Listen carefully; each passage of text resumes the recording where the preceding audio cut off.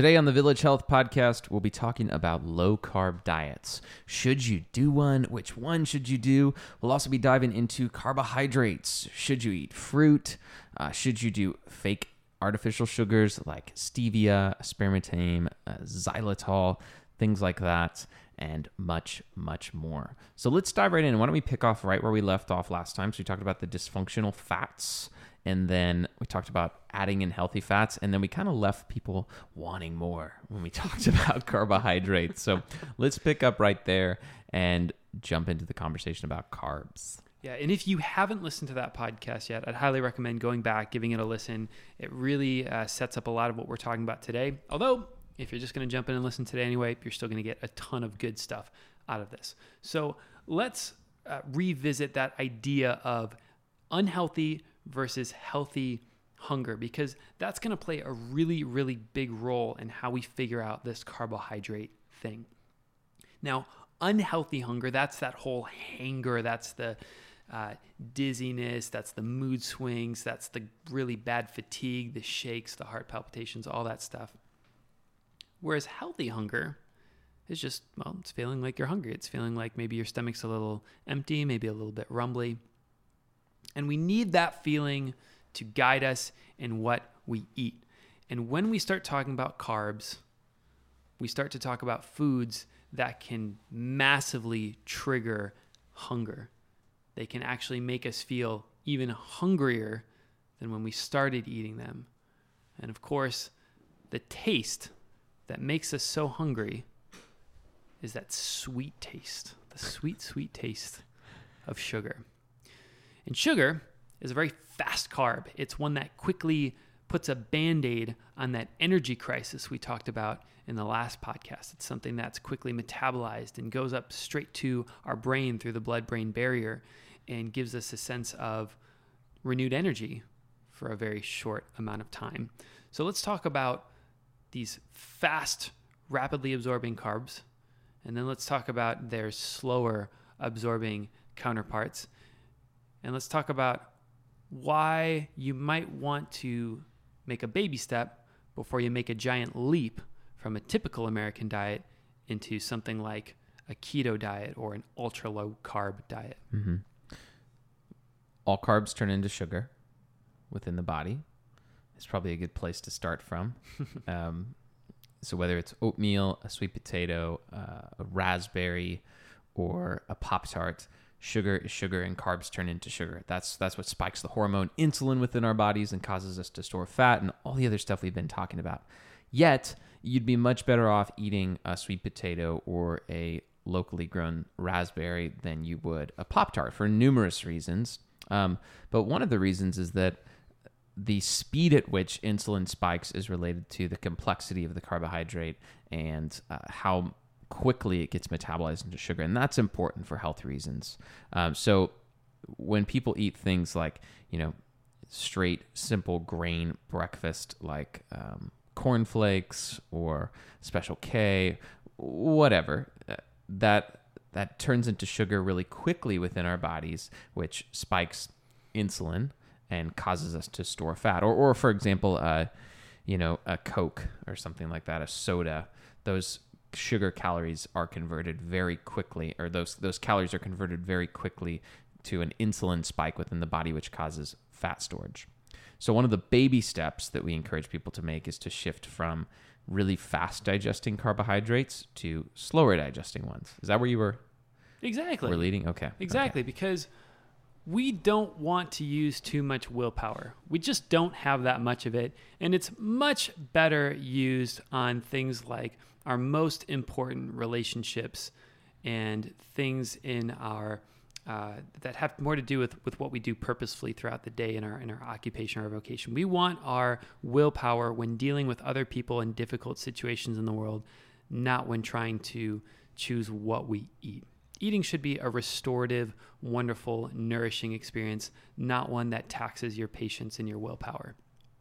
So it's a lot easier to just make simple switches that start to solve the energy crisis than it is to make these giant leaps. And it's often very, very feasible to simply switch from a fast absorbing carbohydrate like a piece of white bread to a much slower absorbing carbohydrate like a delicious slice of Ezekiel 4:9 sprouted bread, where you've got all of these different seeds and grains that have been actually sprouted before they were turned into bread, which not only gives them a whole lot more nutritional complexity, but also slows down how rapidly they're absorbed. And this in turn changes that energy crisis from the up, down, up, down, up, down.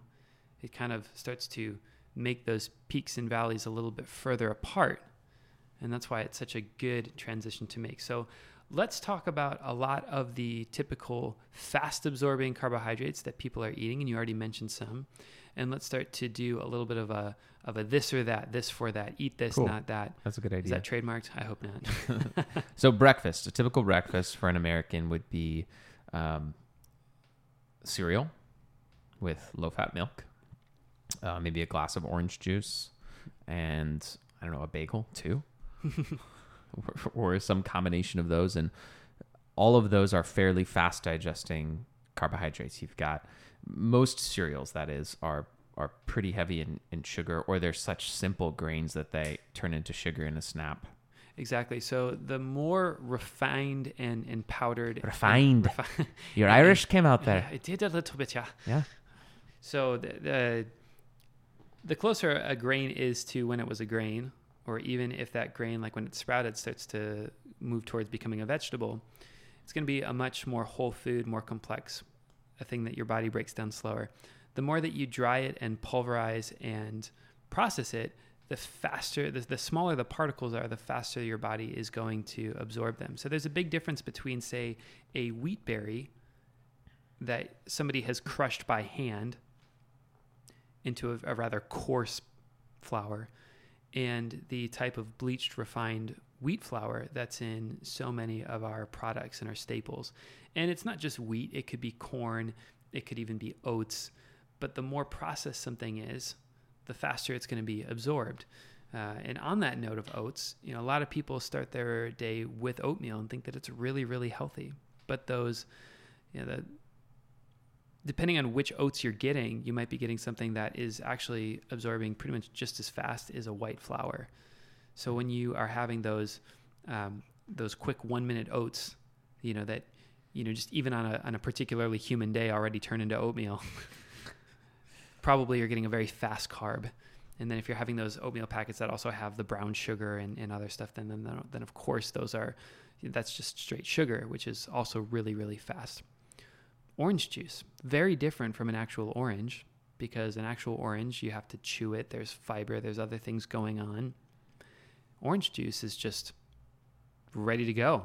That's probably faster absorbing than, even just white sugar. Yeah. Now you want to talk about like some of the better options for breakfast for people? Exactly. I mean, I think we just need to have a little bit of an awareness that some of the things that absorb rapidly we're aware of, like sugar, but some of the other things like cereal or oatmeal even, or depending on the type of bread, the type of flour, might be completely different. So I think an awareness is important. Yeah, totally. So you talked about Ezekiel 4:9 products, like anything sprouted. That would be a much better option for people than just a slice of traditional bread. We kind of stand on the whole grain thing as, maybe it's marginally better than just like a straight white bread, but not a whole lot.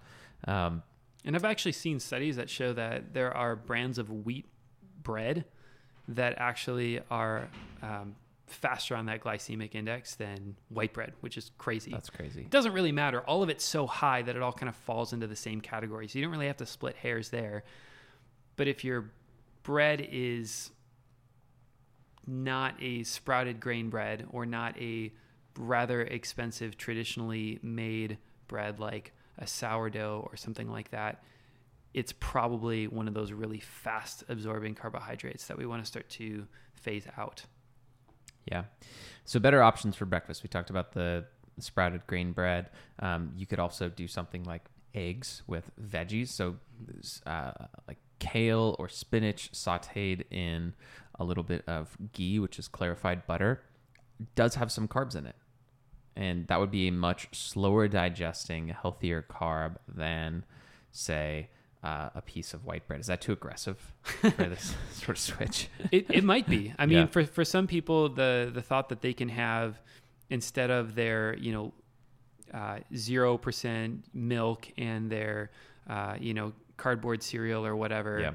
that they can have a delicious egg or two cooked in butter with sautéed greens also in butter sounds amazing. But for other people, they might not be able to cook, or they might just really, really love that piece of toast. All right, I got an answer for those folks. All right, so how about yogurt, 100% grass-fed, full-fat yogurt, some nuts, and some berries on top of there.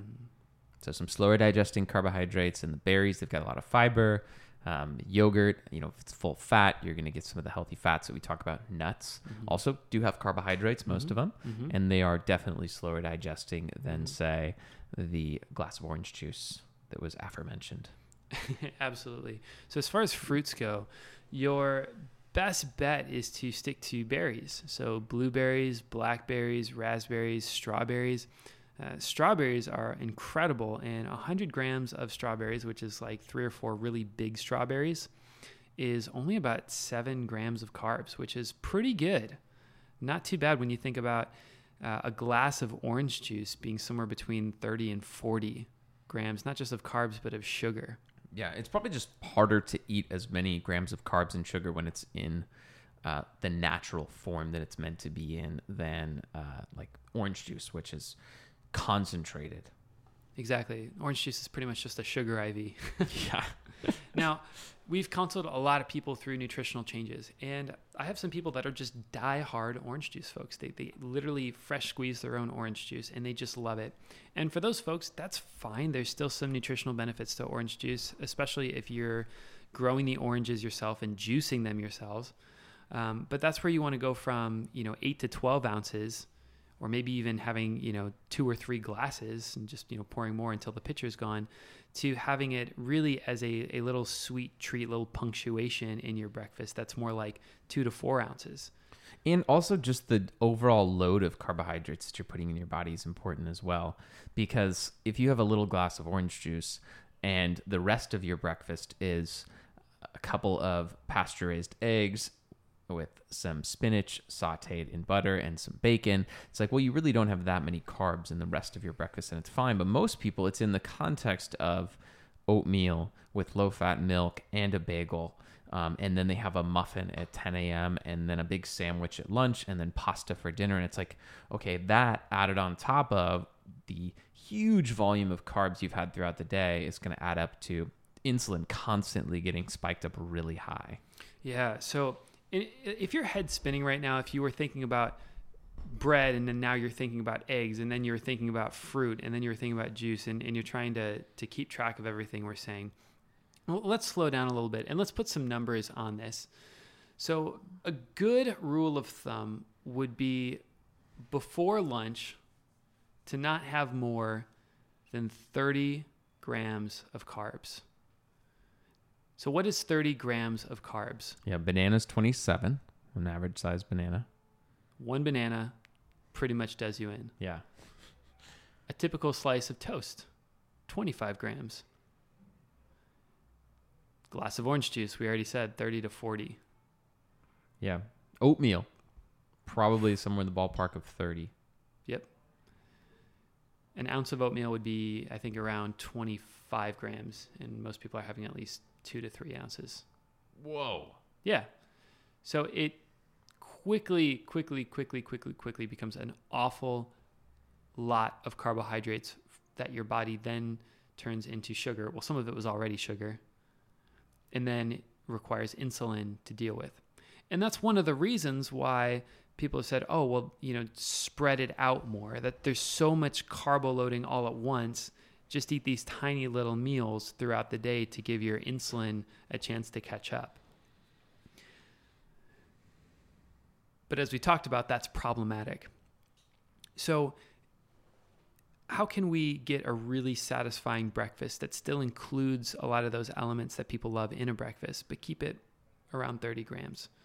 Well, this is going to become basically a product placement for Ezekiel 4.9. So Ezekiel 4.9, this brand, they make bread, and that bread's about 15 grams of carbs or less per slice. So you can have that piece of bread. We already talked about berries being around 7 grams for, in a 100-gram portion of it, which is about a fistful, which is about what most people want in terms of fruit. When it comes to nuts and seeds, we're also looking at around 3 to 4 grams in the tablespoon or two that most people will eat. When we talk about, replacing oatmeal, which is just and cereal, which is really high, Ezekiel 4.9, of course, makes a product, which is, they should really pay us for this podcast. I'm a big fan of the company, but they make a granola, and the granola is still, mostly carbohydrates, so you don't want to eat boxes of it. But a couple tablespoons is enough to really liven up some yogurt with that quintessential crunch that we love, a little bit of that grainy, malty kind of flavor. And because it's made from those sprouted grains and seeds, it's got a lot more nutrition and fiber packed in. So for people who are like die hard, I love my oatmeal, I'll usually tell them to do 3 or 4 tablespoons of these Ezekiel 4.9 granola cereal, and you can just soak it in some whole fat milk, and you can even heat it up if you want. It creates a wonderful, wonderful texture, very similar to oatmeal, but better. Mm-hmm. You can use it as cereal just directly in some whole milk. That also gives you that crunchiness that some people really want in their cereal. Or you can just use it to accent other things. So my wife, every morning for breakfast, she has a piece of sprouted bread toast. So that's about 15 grams of carbs. Tablespoon of sunflower seed butter, so another 3 to 4 grams. A couple of berries and blueberries and raspberries. So that brings us up now to about 25.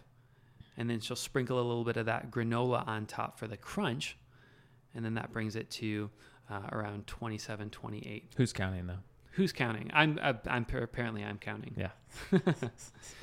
So I think it's good, though, to have some idea of where the numbers actually do fall. Mm-hmm. And then, of course, the better solution is probably just to prioritize things like vegetables, eggs, full-fat dairy like yogurt or cheese.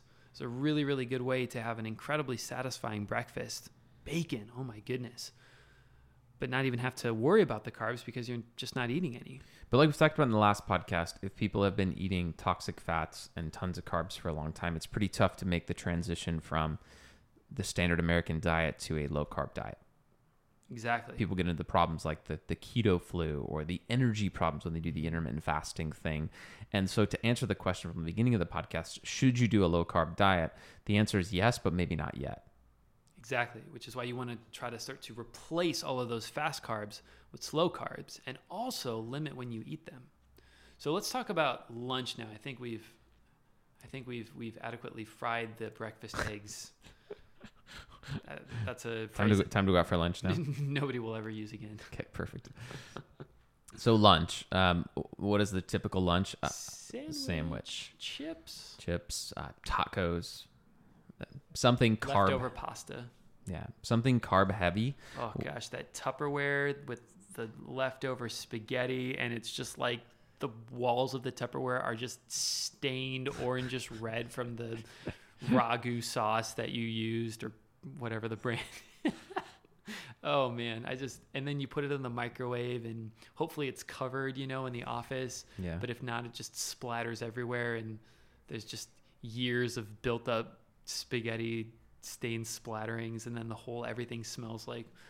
Sorry, I apparently we don't judge people's lunch choices though. Clearly, I apparently had a lot of traumatic experiences with lunchrooms. And, you did, man. And leftover pasta. Yeah, I got a guy. You should get some therapy for that. I should get some therapy.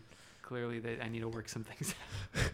I'm gonna excuse myself. You take care of the next couple minutes of the podcast. Got it, man. I could do it. So if you're a big spaghetti person, an alternative would be some sort of vegetable noodle in your spaghetti. So you can still have the same exact spaghetti.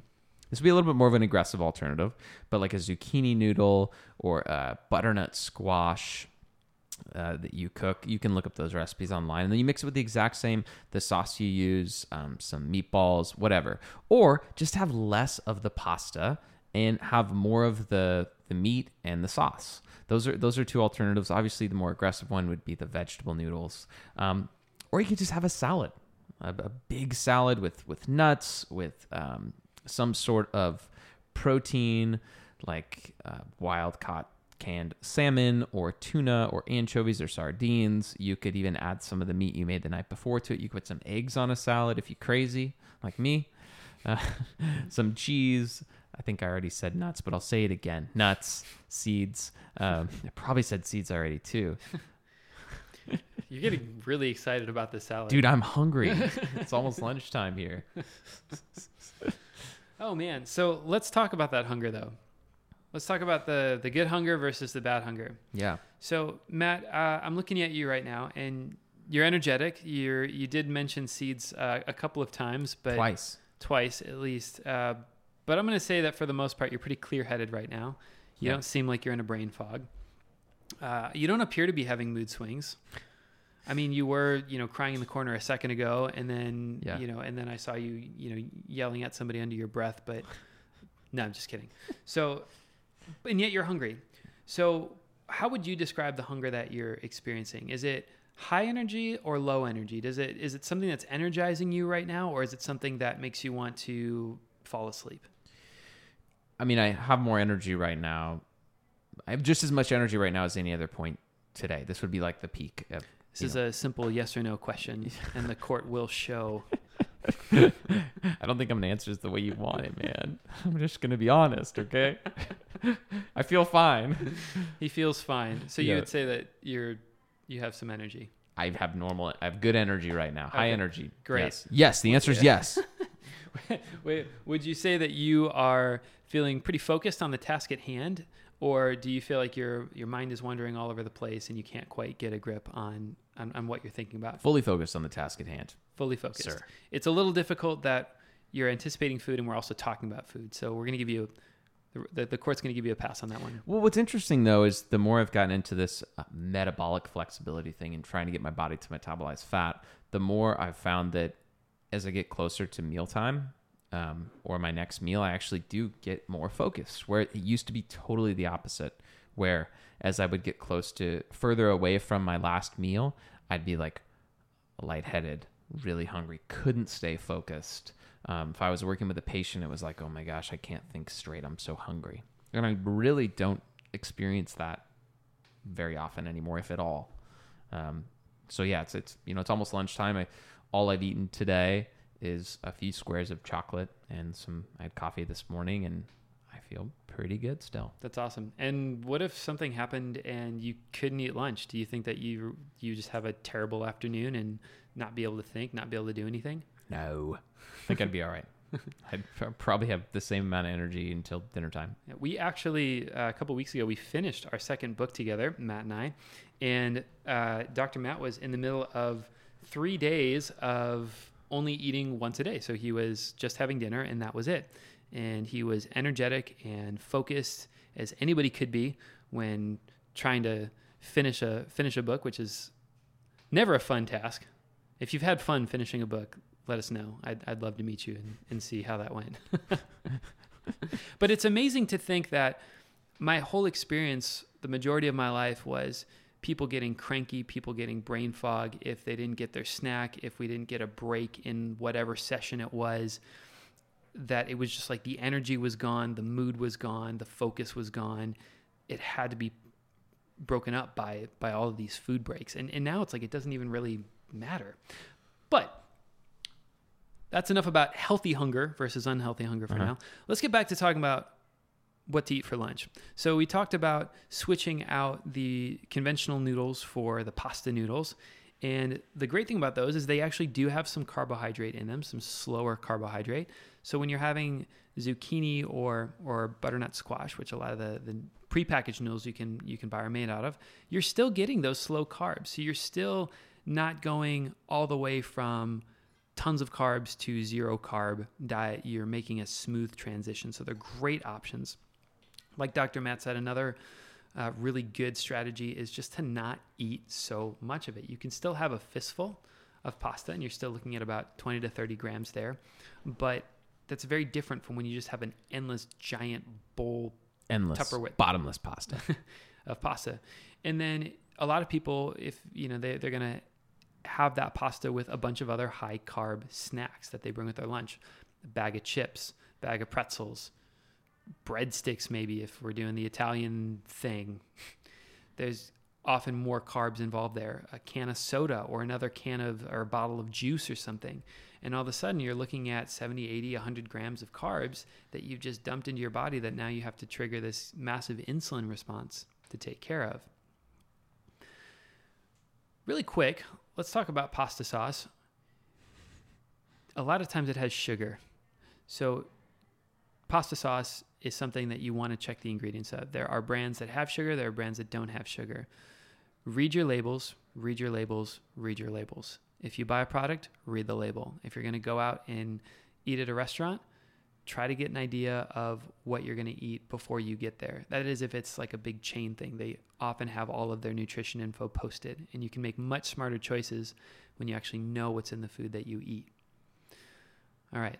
Dinner time? What about sandwiches? Oh, sorry. Don't forget about sandwiches. Okay. Gosh, if only there was some sort of bread, some sort of company that would pay us for promoting their products. Ezekiel 4:9. Ezekiel 4:9. Here's another idea, though, since we already talked about that, and I think that people get it. I don't know. I think I should talk some more about it.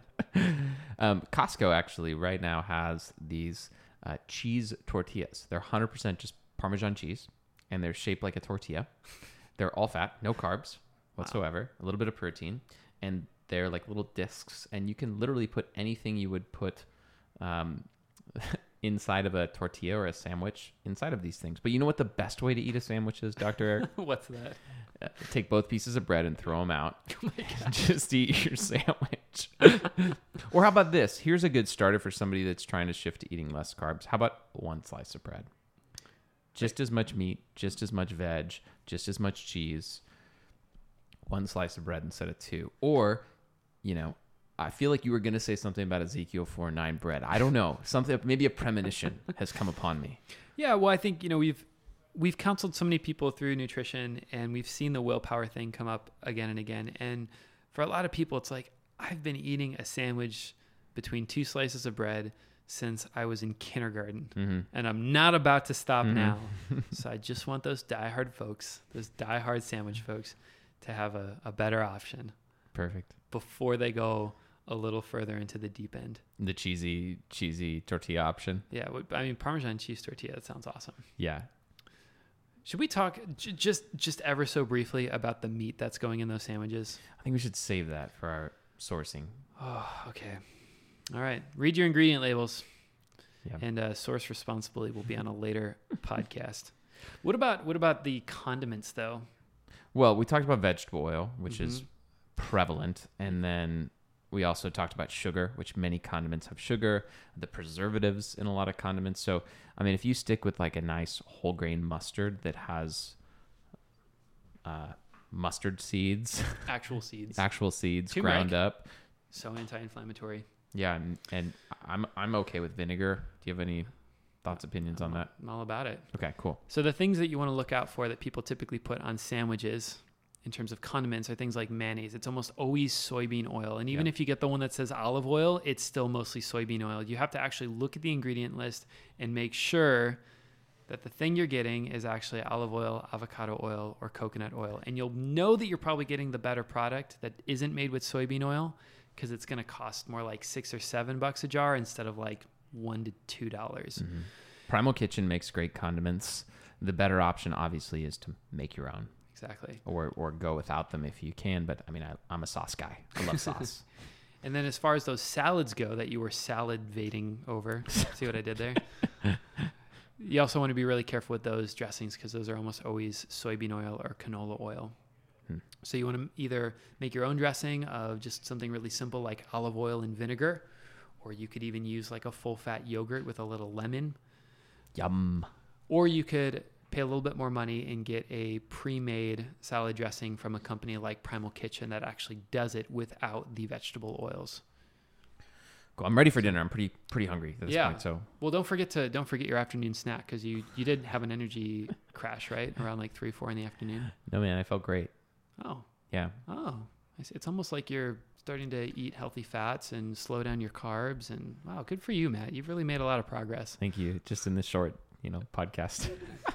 What if somebody's desperate for a snack, though? That's fine. Just keep it mostly fat.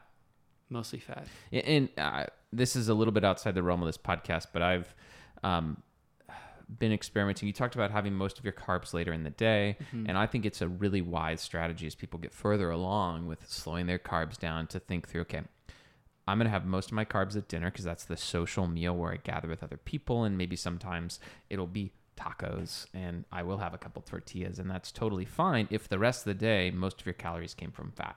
Exactly. So you had like macadamia nuts, really high percentage dark chocolate, cream, cheese, sardines, salmon, things like that, a big salad. That was where most of your calories came from throughout the day. And then you've saved up for the nighttime and you've been able to control your carbs. What would be a good number of carbs? We talked about having around 30, somewhere like that. Breakfast, lunch, probably similar. Yeah. But what about just in the day total? Cool. I've actually been thinking about this a lot lately, and we haven't talked about this. So thank you for setting me up for that softball. Yeah. So 100 is a good base to work off of. But for some people, they may do 100 grams of carbs and find that they need more or less. So some people need less in order to lose weight. That's just a straight fact. If you're a woman in her 50s going through menopause, you may need to reduce your carbohydrates further than 100 grams per day in order to lose weight. That's just how it is. And depending on how jacked up your metabolism is, for how many years you've been eating carbs and vegetable oil, is going to determine how low you need to drop your carbs in order to keep your body in fat burning mode and lose weight. So 100 is kind of like the starting point we work off of. But for some people, if they want to accelerate their progress, or if they're not seeing results by keeping it 100, it may be a good idea to drop it down a little bit lower. Exactly. And that 100 grams should be enough to cover a lot of really high nutrient density foods. Things like those berries, nuts and seeds, stuff that gives you an incredible amount of nutrition and vitamins, mineral, fiber, probiotics, all kinds of good stuff. That if you go fully keto or fully zero carb, whatever, now you have to really, really be a very, very intentional, purposeful, well-educated person on how to actually still get all the nutrients you need.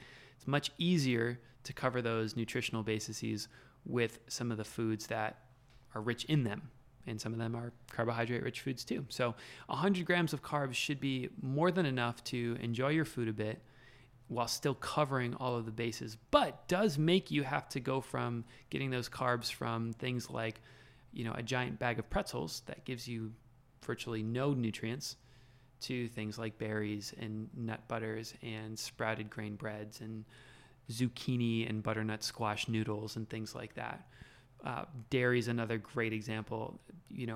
We love this brand, Organic Pastures. They're in Fresno. They make raw dairy products that are wonderful. But a glass of full-fat raw dairy is still kind of high in carbohydrates, but it's got so much other good stuff in it that it would be kind of a waste to not have it since we have the access to it. Mm-hmm. So it's nutrient dense exactly per carb. Exactly. So 100 grams should fully satisfy the carbs that you need. Just you have to be more intentional and more strategic about them. Cool. Can we talk dinner and then bring this plane in for a landing? Yeah, let's talk about dinner. Pretty similar to lunch. It's either less of the carbs that you're having would be a good first step. So if you're having pasta, less of it. If you're having tortillas, less tortillas, more of the meat, the sauce, things like that. Then step 2 maybe would be to find a better carb. So maybe you start with Ezekiel products and you make Dr. Eric's day, apparently. And then maybe from there you'd move on to, okay, now I'm going to have a vegetable carbohydrate as opposed to the traditional carb I was having. And maybe you even get to the point where you're having very low carbohydrates. Exactly. So a great dinner could just be steak and vegetables, piece of salmon and vegetables. Oh, sounds good. Yeah. Or a big salad, or you know what? Eggs. with some bacon. Those are all great dinners. We can release ourselves from the societal conventions of you have to have certain things at breakfast, certain things at lunch, certain things at dinner, and our digestive systems and our body will thank us for it. Mm-hmm. What about dessert? Dessert, huh? Yeah. What happens when we start craving sweets?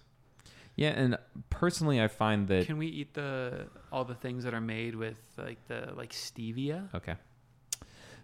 Yeah, so our stance at Village on any artificial sweetener is that it communicates something to your body that doesn't actually happen, and it's not good. It's lying. So it's like you're telling your body, hey, you're about to get glucose, sugar, and then it doesn't. And that's like, all relationships are built upon trust. As I'm sure your therapist will tell you when you go to get your lunch therapy. So if you lie to your body constantly, you're going to tell your body that, hey, I told you I was going to give you sugar. I know I promised that to you, buddy. But then I didn't do it. Daddy didn't do what he said he was going to do. I'm imagining talking to my 3-year-old, and I wouldn't want to have this conversation. So anyways, you're telling your body that something's going to happen and then it doesn't happen. And it creates a dysfunctional relationship with the body. Now, just like you have with your son. Yeah. Just kidding. Dr. Matt is a great father. His kids are incredible.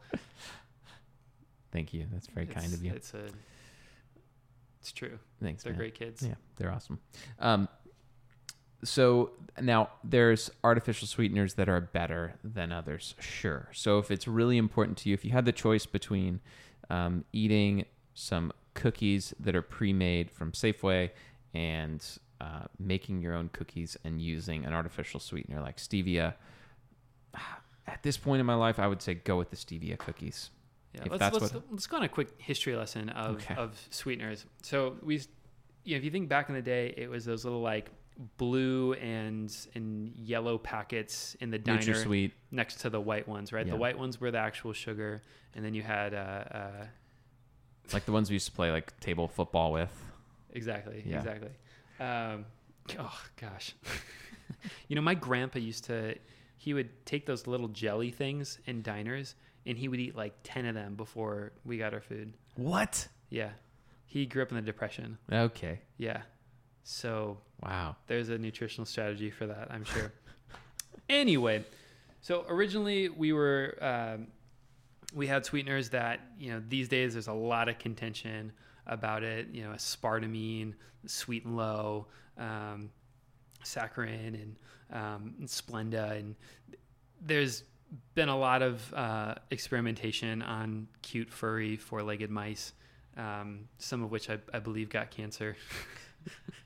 The research is a little bit all over the place, but they're questionable, and I think the biggest problem with them is they just taste terrible. Mm-hmm.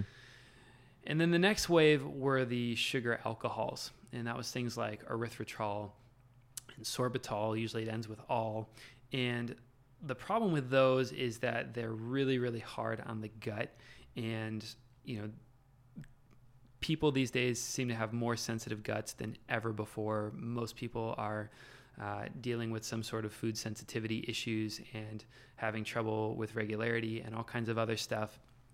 And that could be a whole nother podcast. But right now, we definitely don't want to provoke our guts any more than we've already provoked them. And sugar alcohols will do that. So it's important for no other reason than just your to not be queasy and have too much time in the bathroom. Avoid sugar alcohols.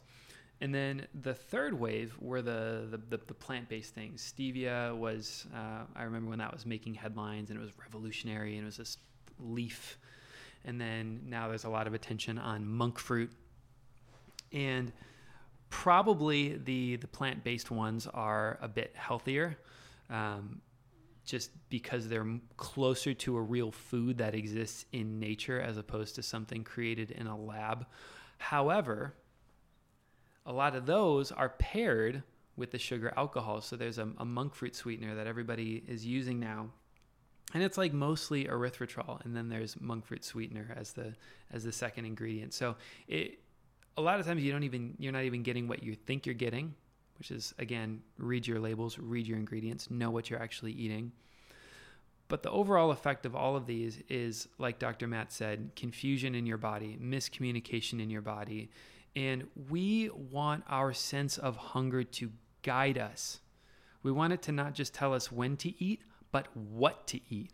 And so when we eat things that communicate poorly and confuse our taste buds, we lose a really important relationship with our sense of taste that can be our greatest ally in knowing what to eat and when. So if somebody had the choice between eating a brownie that was made with traditional sugar and a brownie made with stevia, and they could only pick one of those two options, how would you counsel them? I would probably just tell them to eat the one with the sugar, because it just is what it is. Their body thinks they're getting sugar, and then they get the sugar. That might not be ideal. Yeah. But it's at least the thing that your body thinks is happening.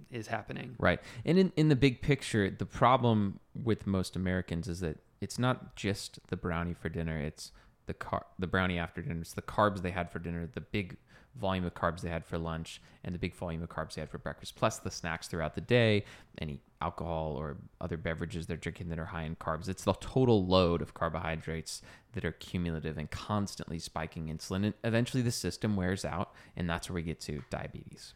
Exactly. And most people are thinking about things just in terms of calories, and they're trained to think, oh, the low calorie option is better, which that stevia brownie would be lower calories than the brownie with sugar. But it's really not so much about the calories as the communication. And you're trying to teach your body to communicate well with itself so that it can regulate its own weight. And when you do all these things, you start to wean yourself off of this energy band-aid of carbohydrate. You start to eliminate these energy wrenches in the engine of toxic vegetable oils and fats. And you start to set your body up to actually use monounsaturated and saturated fats, slower burning carbs, so that it can actually communicate well and regulate its own energy. And if it knows that it has too much stored energy, if you have fat that needs to be shed, then your body is also going to make you less hungry so that you actually use that fat for fuel. And that's the essence of losing weight, is your body actually using its stored energy, its stored fat for fuel. But it can only do that once you start to solve that energy crisis by putting healthier foods in your body, and you start communicating well and stop confusing it with things like artificial sweeteners. Cool. So I think the practical points, and you can add anything you want here. Number one is eat a little bit less of the carbs you're eating. Number two would be make better carb choices. Find alternatives like Ezekiel 4:9 products that swap out the traditional carbohydrates you're eating for ones that are slower digesting, higher in nutrients. And then even maybe a little further along that same spectrum would be to try a vegetable alternative or vegetables in lieu of the traditional carbs that you're eating. And then maybe the final step would be to graduate some of your meals to being much higher in fat, very low in carbohydrates. Yeah, I think that's a really, really good order of things. What if we created two hypothetical people? One person who is brand new to all this stuff. Yeah. They're eating tons and tons and tons of sugary products all day long. Their breakfast is muffins and donuts and Pop-Tarts or whatever with fruit juice, and then they're having a sugary snack in the mid-morning, and then their lunch is potato chips and pretzels and candy and a sandwich and a soda and fries. And then their afternoon snack is a Snickers bar or something. And then at dinner, they're having a big bowl of pasta with, well, anyway, you can see where I'm going. So that's our first person. What can they do that requires the least amount of willpower that will have the biggest effect? What would that person's first steps be at each of those meals? And this will be kind of redundant with what we've talked about before, just a different way to summarize the information. What was that person's breakfast, you said? Donuts and coffee, or a Pop-Tart, or a muffin, or a giant bowl of cereal. Yeah, I would encourage that person to go with the Ezekiel 4:9 route for breakfast. Does that make you happy? I'm so happy. So happy. And just first switching from a fast digesting carb to a slower one with more nutrients. That would be my pick for that person. Okay. What do you think?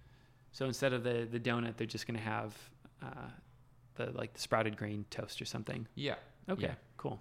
And then what about their mid-morning snack? Cut it. Just cut it completely. Yeah.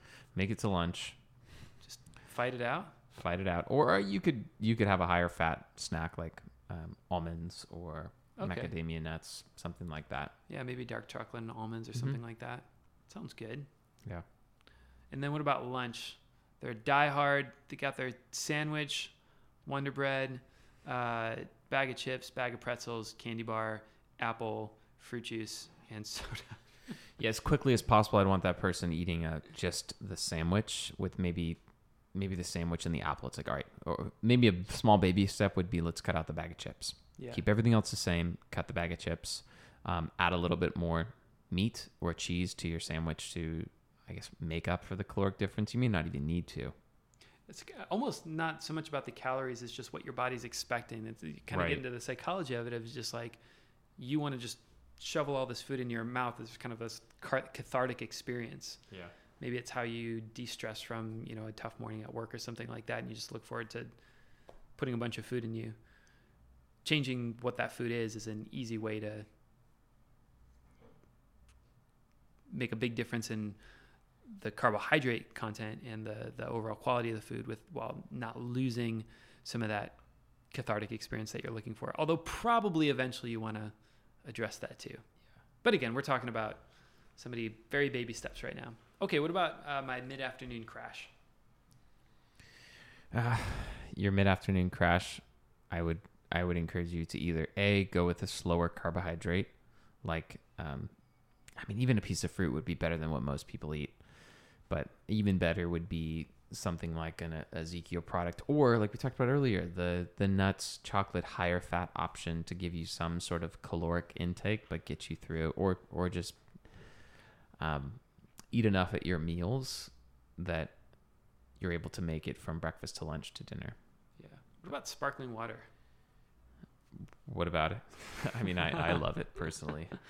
Sparkling water is an amazing substitute for a lot of the sugary drinks that people are accustomed to having. And if you get a sparkling mineral water, you have an amazing eating experience because of all of that, all those bubbles and texture and everything.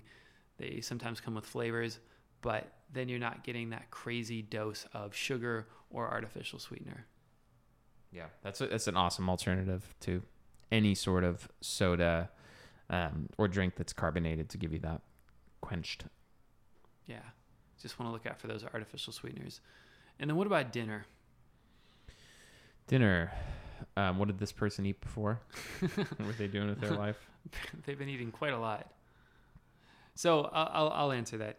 It really comes down to what is going to make the most sense to you in that moment. And a lot of times once you've started to change breakfast, once you started to change lunch, once you've started to change your snacking, you're not going to want the same dinner that you had before.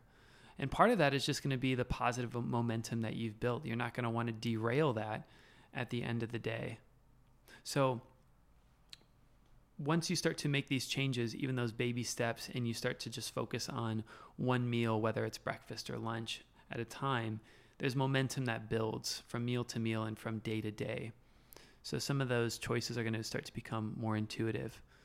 That person, it also might just be something as simple as splitting what they were having in lunch and splitting it between lunch and dinner. And like you talked about, switching out those fast carbs for the slow carbs, adding in more healthy fats, adding in an avocado or something like that. Nice. Did you want to talk about the other person as well? Nah, that person's doing just fine. They're fine, okay. They're doing just fine. You know who you are, and you're doing just fine. Beautiful. So on our next episode, we're going to be talking about sourcing and how to find foods that are maximally nutrient dense and how important the sourcing and location of your food is. Can't wait.